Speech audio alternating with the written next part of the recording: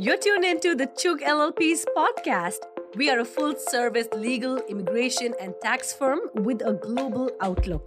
We partner with businesses to deliver innovative, customized solutions to their most pressing challenges.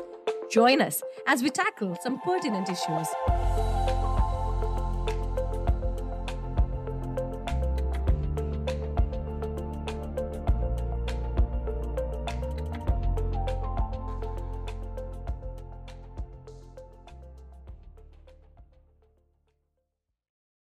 Hello, everyone, and welcome. Each week, we cover pressing topics that matter to you and your business. I'm Ariana Gonzalez from Chug Attorneys and CPAs, tuning in from our San Diego, California office. And joining me today is Navdeep Meamber from our Santa Clara office. Hi there, Navdeep, and welcome. Thank you, Ariana. Thanks for having me. Thank you so much for taking the time to be here with us. For today's topic, we're going to be talking about mastering Form I-9, navigating compliance, and the latest updates. Just a quick disclaimer before we get started. This conversation is for informational purposes only. It does not create an attorney-client relationship. So please email us your questions at info@chug.com so we can help you out. Now let's get right into it, Navdeep. Can you tell us about the Form I-9 and when do employers need to complete this Form I-9? So the federal law requires that every employer in the U.S. Verify their employees' identity and employment authorization by completing Form I-9. So this has to be completed for the employees which were hired after November 6, 1986. And individuals who can work legally are divided into 4 categories for which this form has to be completed. First is U.S. citizens. This could be the born U.S. citizens who are born in the U.S., or they could be naturalized U.S. citizens, or they could be derived U.S. citizens. Second would be permanent residents who are lawful green card holders. Then another category is the non-citizen nationals of the U.S. This is a niche category which has nationals who are born in Samoa or Swain Islands. And the last one are the non-citizens who are authorized to work at a certain date. This would be normally asylees, parolees, or H-1B, L-1, or non-immigrant workers. So whoever has authorization to work, have an EAD. So this would be covered under this category. I-9 has to be completed for all these 4 categories. Great to know. Thank you for sharing all of that with us. Can you discuss what version of the Form I-9 should be currently used by employers? So currently, it's very important to note that the August 1st, 2023 version, which has to be used, this was from November 1st. It had to be mandatory that it has to be used from that date. There's also a Spanish version of this form, but only Puerto Rico. It's only used in that and not over other areas. If you have employees who do not know English and are more versed in Spanish, they can use this as an aid to understand the requirements, but they still need to complete the English version, but make sure that completing the August 1st, 2023 version, that is the current version, because there's very important changes in this. So very important, they use this one. That's really important to know. So the August 2023 version is the most current one that is recommended. Can you share with us who completes Section 1 of the Form I-9? So Section 1 has to be completed by the employee on or before the first day of work. So when we say first day of work, means first day of work for pay. Sometimes employees just come for a meeting or training, but they still don't start work. That would not count as their first day of work for pay. So when they clock in and they're getting paid for, that would be their first day of work for pay. So it has to be completed by that day, end of the work. But they could do it before if after the offer is completed. So any window between the offer is accepted and the first day of work for pay, they could complete the first part for Section 1. Got it. So as long as it's before they've started their first payday, then it's valid. So can you discuss the difference in the latest version in Section 1 and how that differs? So Section 1 is basically, it asks all the employees' details, the name and the address, social security number, their email, their phone number, and then they have to also check that which category they qualify, the one which I mentioned earlier, that they're US citizens or they're green card holders or they are a non-citizen national or a non-citizen authorized to work. So they will choose one of those categories from that in section 1. And the difference, major difference, which is in this August 2023 version, is that if you leave any of that information blank, like if you don't have a middle name or you don't have any other name, which asks in the section 1, you could leave it blank. But as in the previous version, you had to put NA, non-applicable. You could not leave any of the section blank. But now it's okay if you don't have any information. So like you should, Social Security, employee, anything, if you don't want to provide, you can just leave it blank. You don't have to write NA. Wow, okay, that's really good to know. So do all employees need to provide their social security number in section 1, or is that not a requirement? It is not a requirement unless the employer is E-Verify employer. If the employer is signed up for E-Verify, then the employees have to give the social security number because that's a requirement. But if not, then it's up to the employee. It's voluntary if they want to give the social security number or if they want to give their phone number or even if they want to give their email. So it's all voluntary if there's no E-Verified employer. It's up to the employee. And just to add that the section 1 will be completed only once they sign and date that. So if this is not signed or dated, it's not considered completed on that first day of work for pay. Wow, that's all really important information. Thank you for sharing that all of that with us. And if you guys do have further questions about this, do reach out to us and we're happy to provide clarity where needed. Can you touch on who completes Supplement A of Form I-9? So now this current version has changed from the previous version is that now it has a supplement A, which is for the preparer or the translator of the section 1.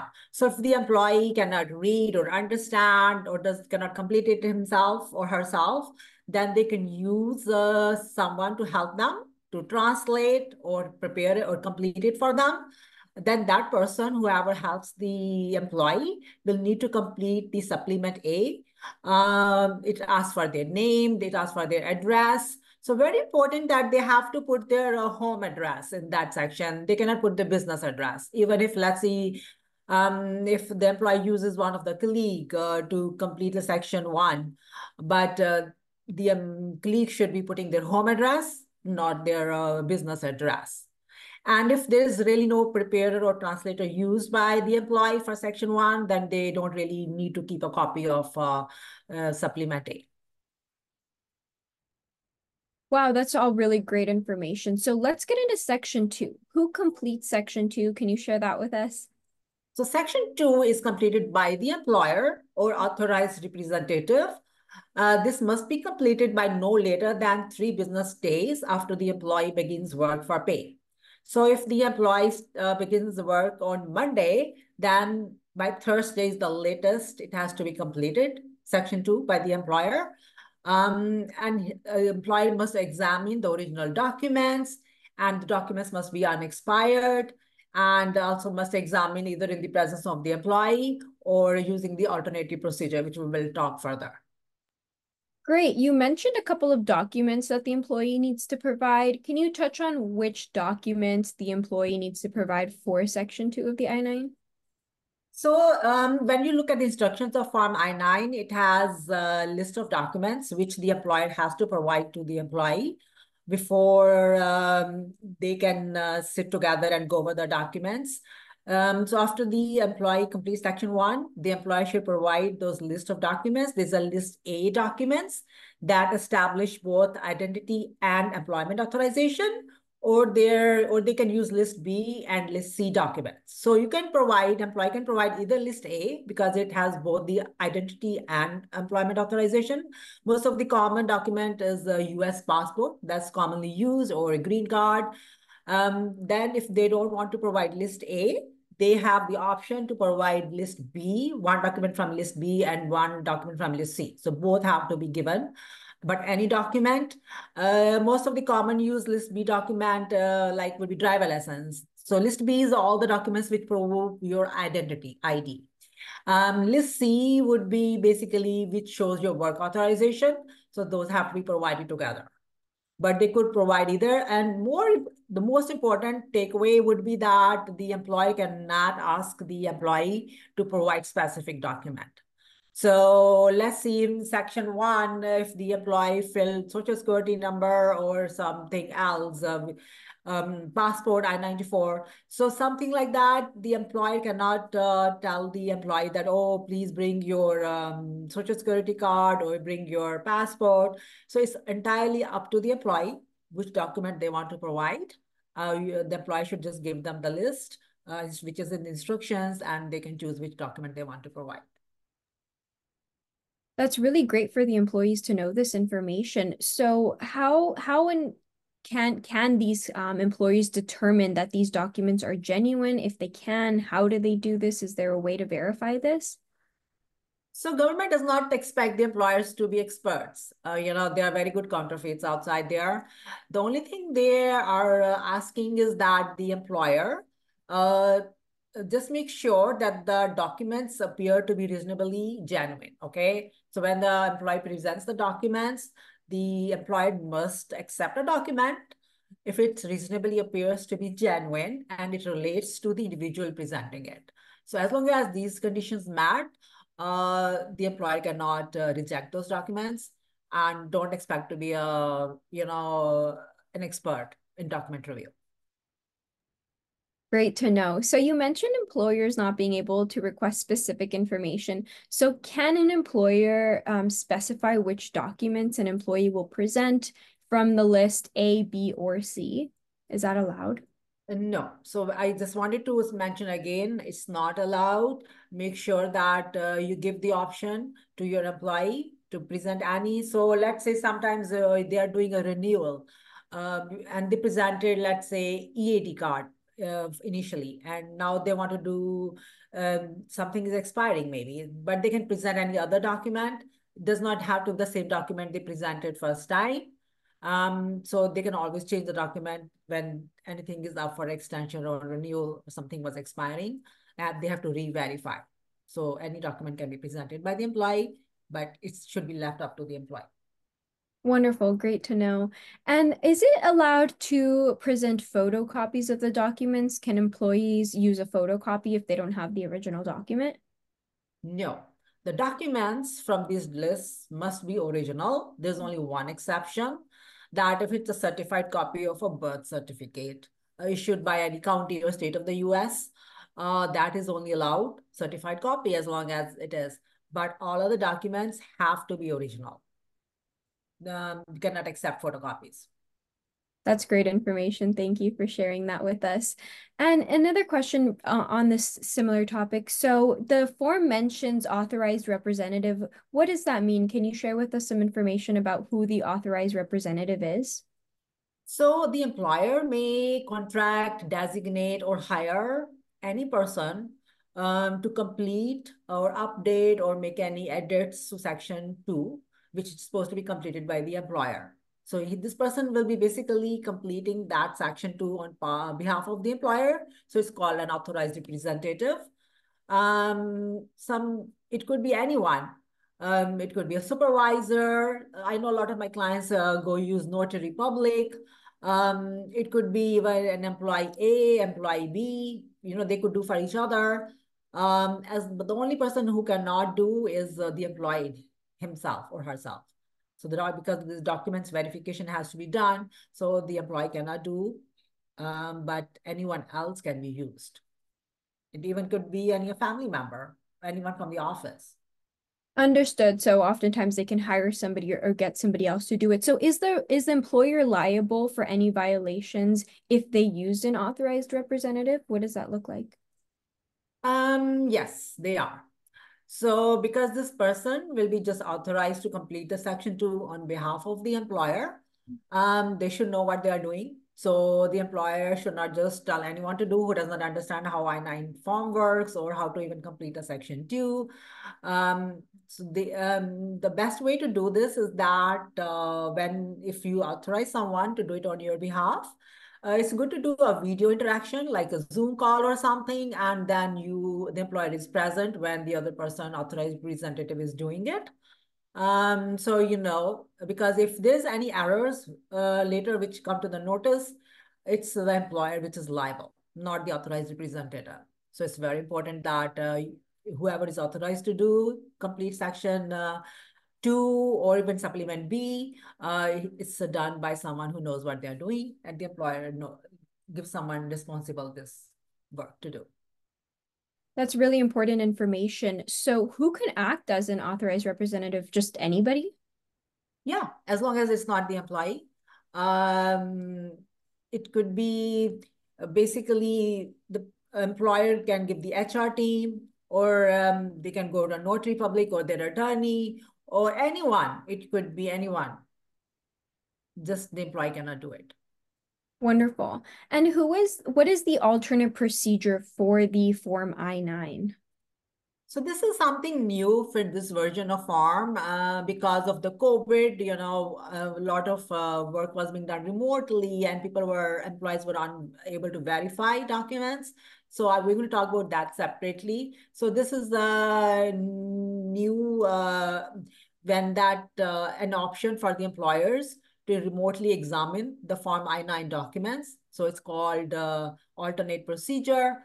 So this is an alternative to physical document inspection, right? Normally, when you're doing I-9 form, the employer has to sit with the employee and look at the documents physically together. But with the remote, if the employee is remote, it could be done remotely. But very important thing is that alternate procedure is only available to employers who are E-Verify employers. So if they are not E-Verify employers, they cannot use the alternative procedure for remotely examining documents. The other thing important to keep in mind is that the alternative procedure must be offered consistently to all employees. So it's either all employees or nothing. I know sometimes we have hybrid method because of the current scenario. There are some employees who are working remotely and some employees who are working on site. So if in that situation, the employer can offer the alternative procedure to all remote employees who are not coming to the office.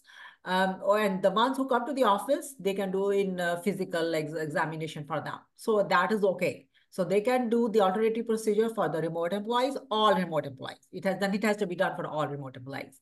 And they can do in-person physical examination of documents for the on-site employees. Or they can just do for all employees, alternative procedure. But very critical that they have to be verified employers. Oh, wow, that's wonderful to know about this alternate procedure. So how exactly does it work? Can you give us a little bit more information about that?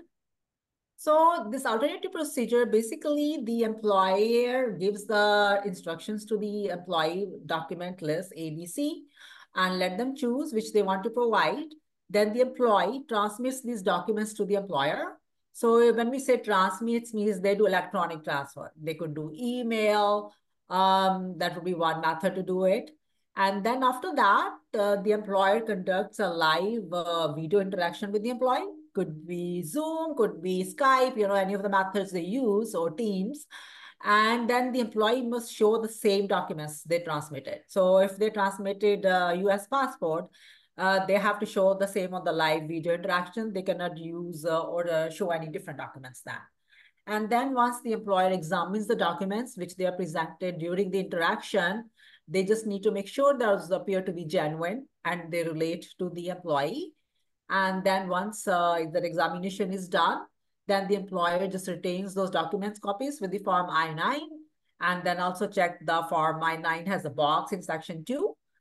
Basically, it says that check here if an alternative procedure was used, then they can check that box.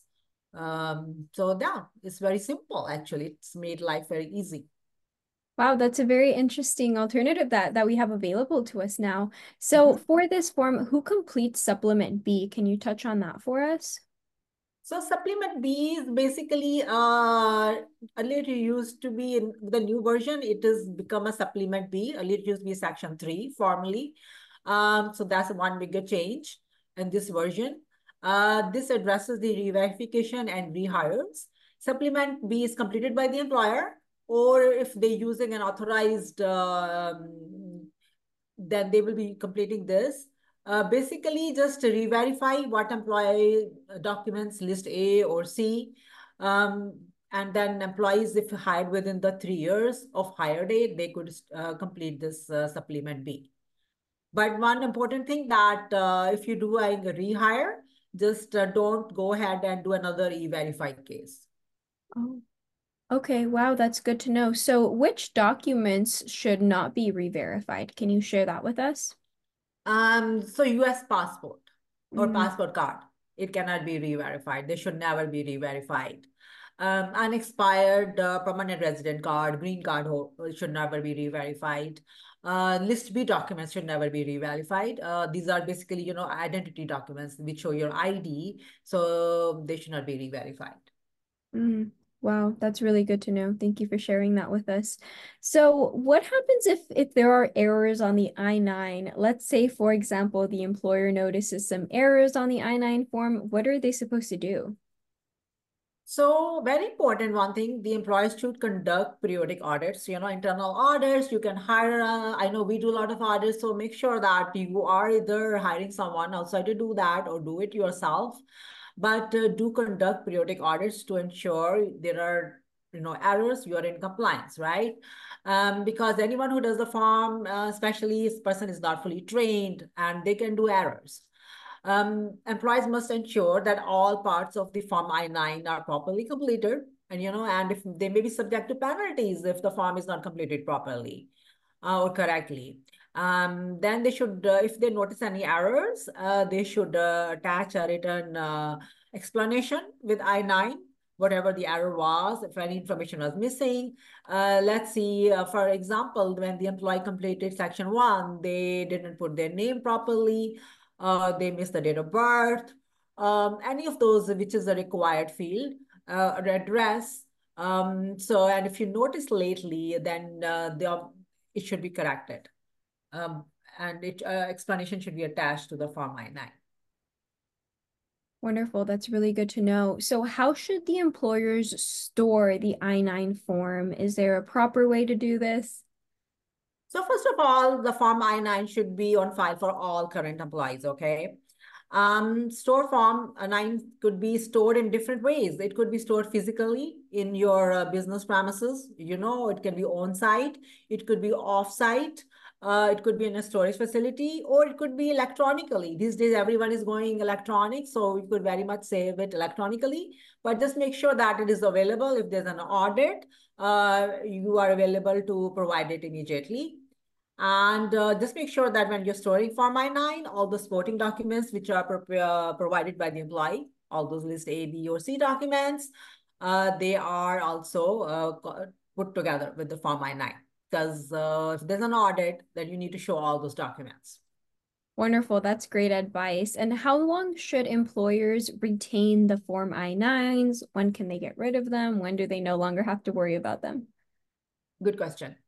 So if the employee worked for less than 2 years, then the employer should retain Form I-9 for 3 years from the hire date.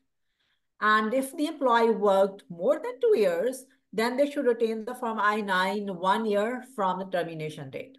So as you see, the Form I-9 has to be retained for at least 3 years.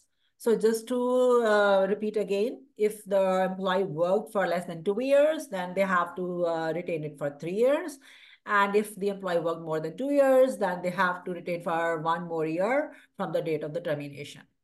Wonderful. Okay, that makes sense. That's easy enough to follow. So, who is not required to complete the Form I-9? So who is not required to complete? Yes. If a person employee is not in the US, you don't have to do Form I-9 for them. They're not physically working in the US soil, okay? Then if they are independent contractors, a lot of employers these days have independent contractors. So you don't have to do for them. Talking about contractors, sometimes you have contractors who are working for them and they have further employees, right, for working on your side. So you are not responsible to do Form I-9 for the employees of the contractors. It's the contractor's responsibility. They should be doing the Form I-9. Similarly, if you have domestic workers, casual domestic work in a private home, or any irregular or intermittent basis work does not need a Form I-9. So, and just to repeat again, Form I-9 has to be done for all those four categories: U.S. passport, U.S. citizens, green card holders, non-citizen nationals, and non-citizen work authorization. That's great information. I'm wondering if you can talk to us about the COVID-19 temporary flexibilities for the Form I-9, which have ended, and do the employers now need to take any action since this has ended? So, during COVID, offices were closed. We all were working remotely. So government understood that and they gave some flexibility on Form I-9. So basically that temporary flexibility ended on July 31st, 2023. But employers who use that flexibility to do remote inspection of the documents, so they were now required last year to do physical examination of those documents um, by August 30th.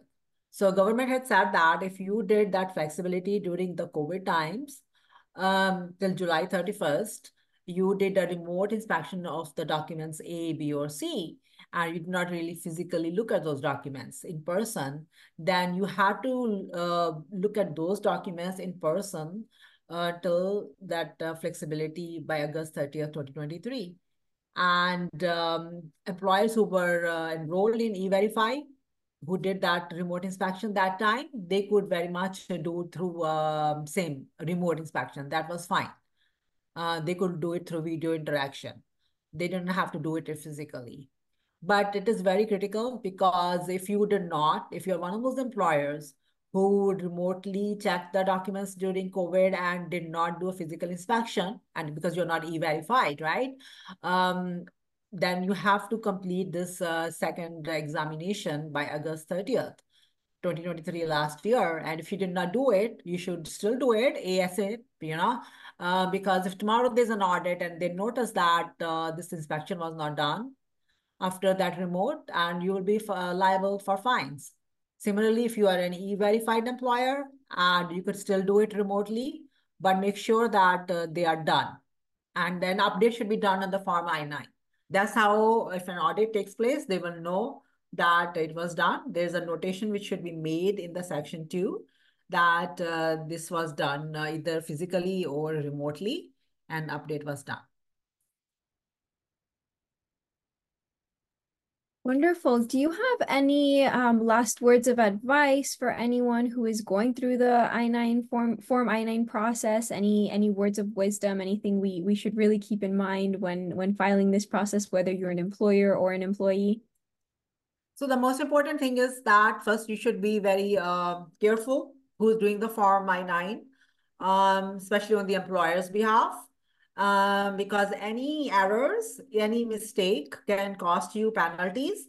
When they do an audit, they're going to look at and review the Form I-9 in depth. Even if a section is left blank, which was not supposed to be left blank, it's a required section. And if you left blank, if the name is not done correctly, there's any typos in the dates or information, the employer may be liable for fines.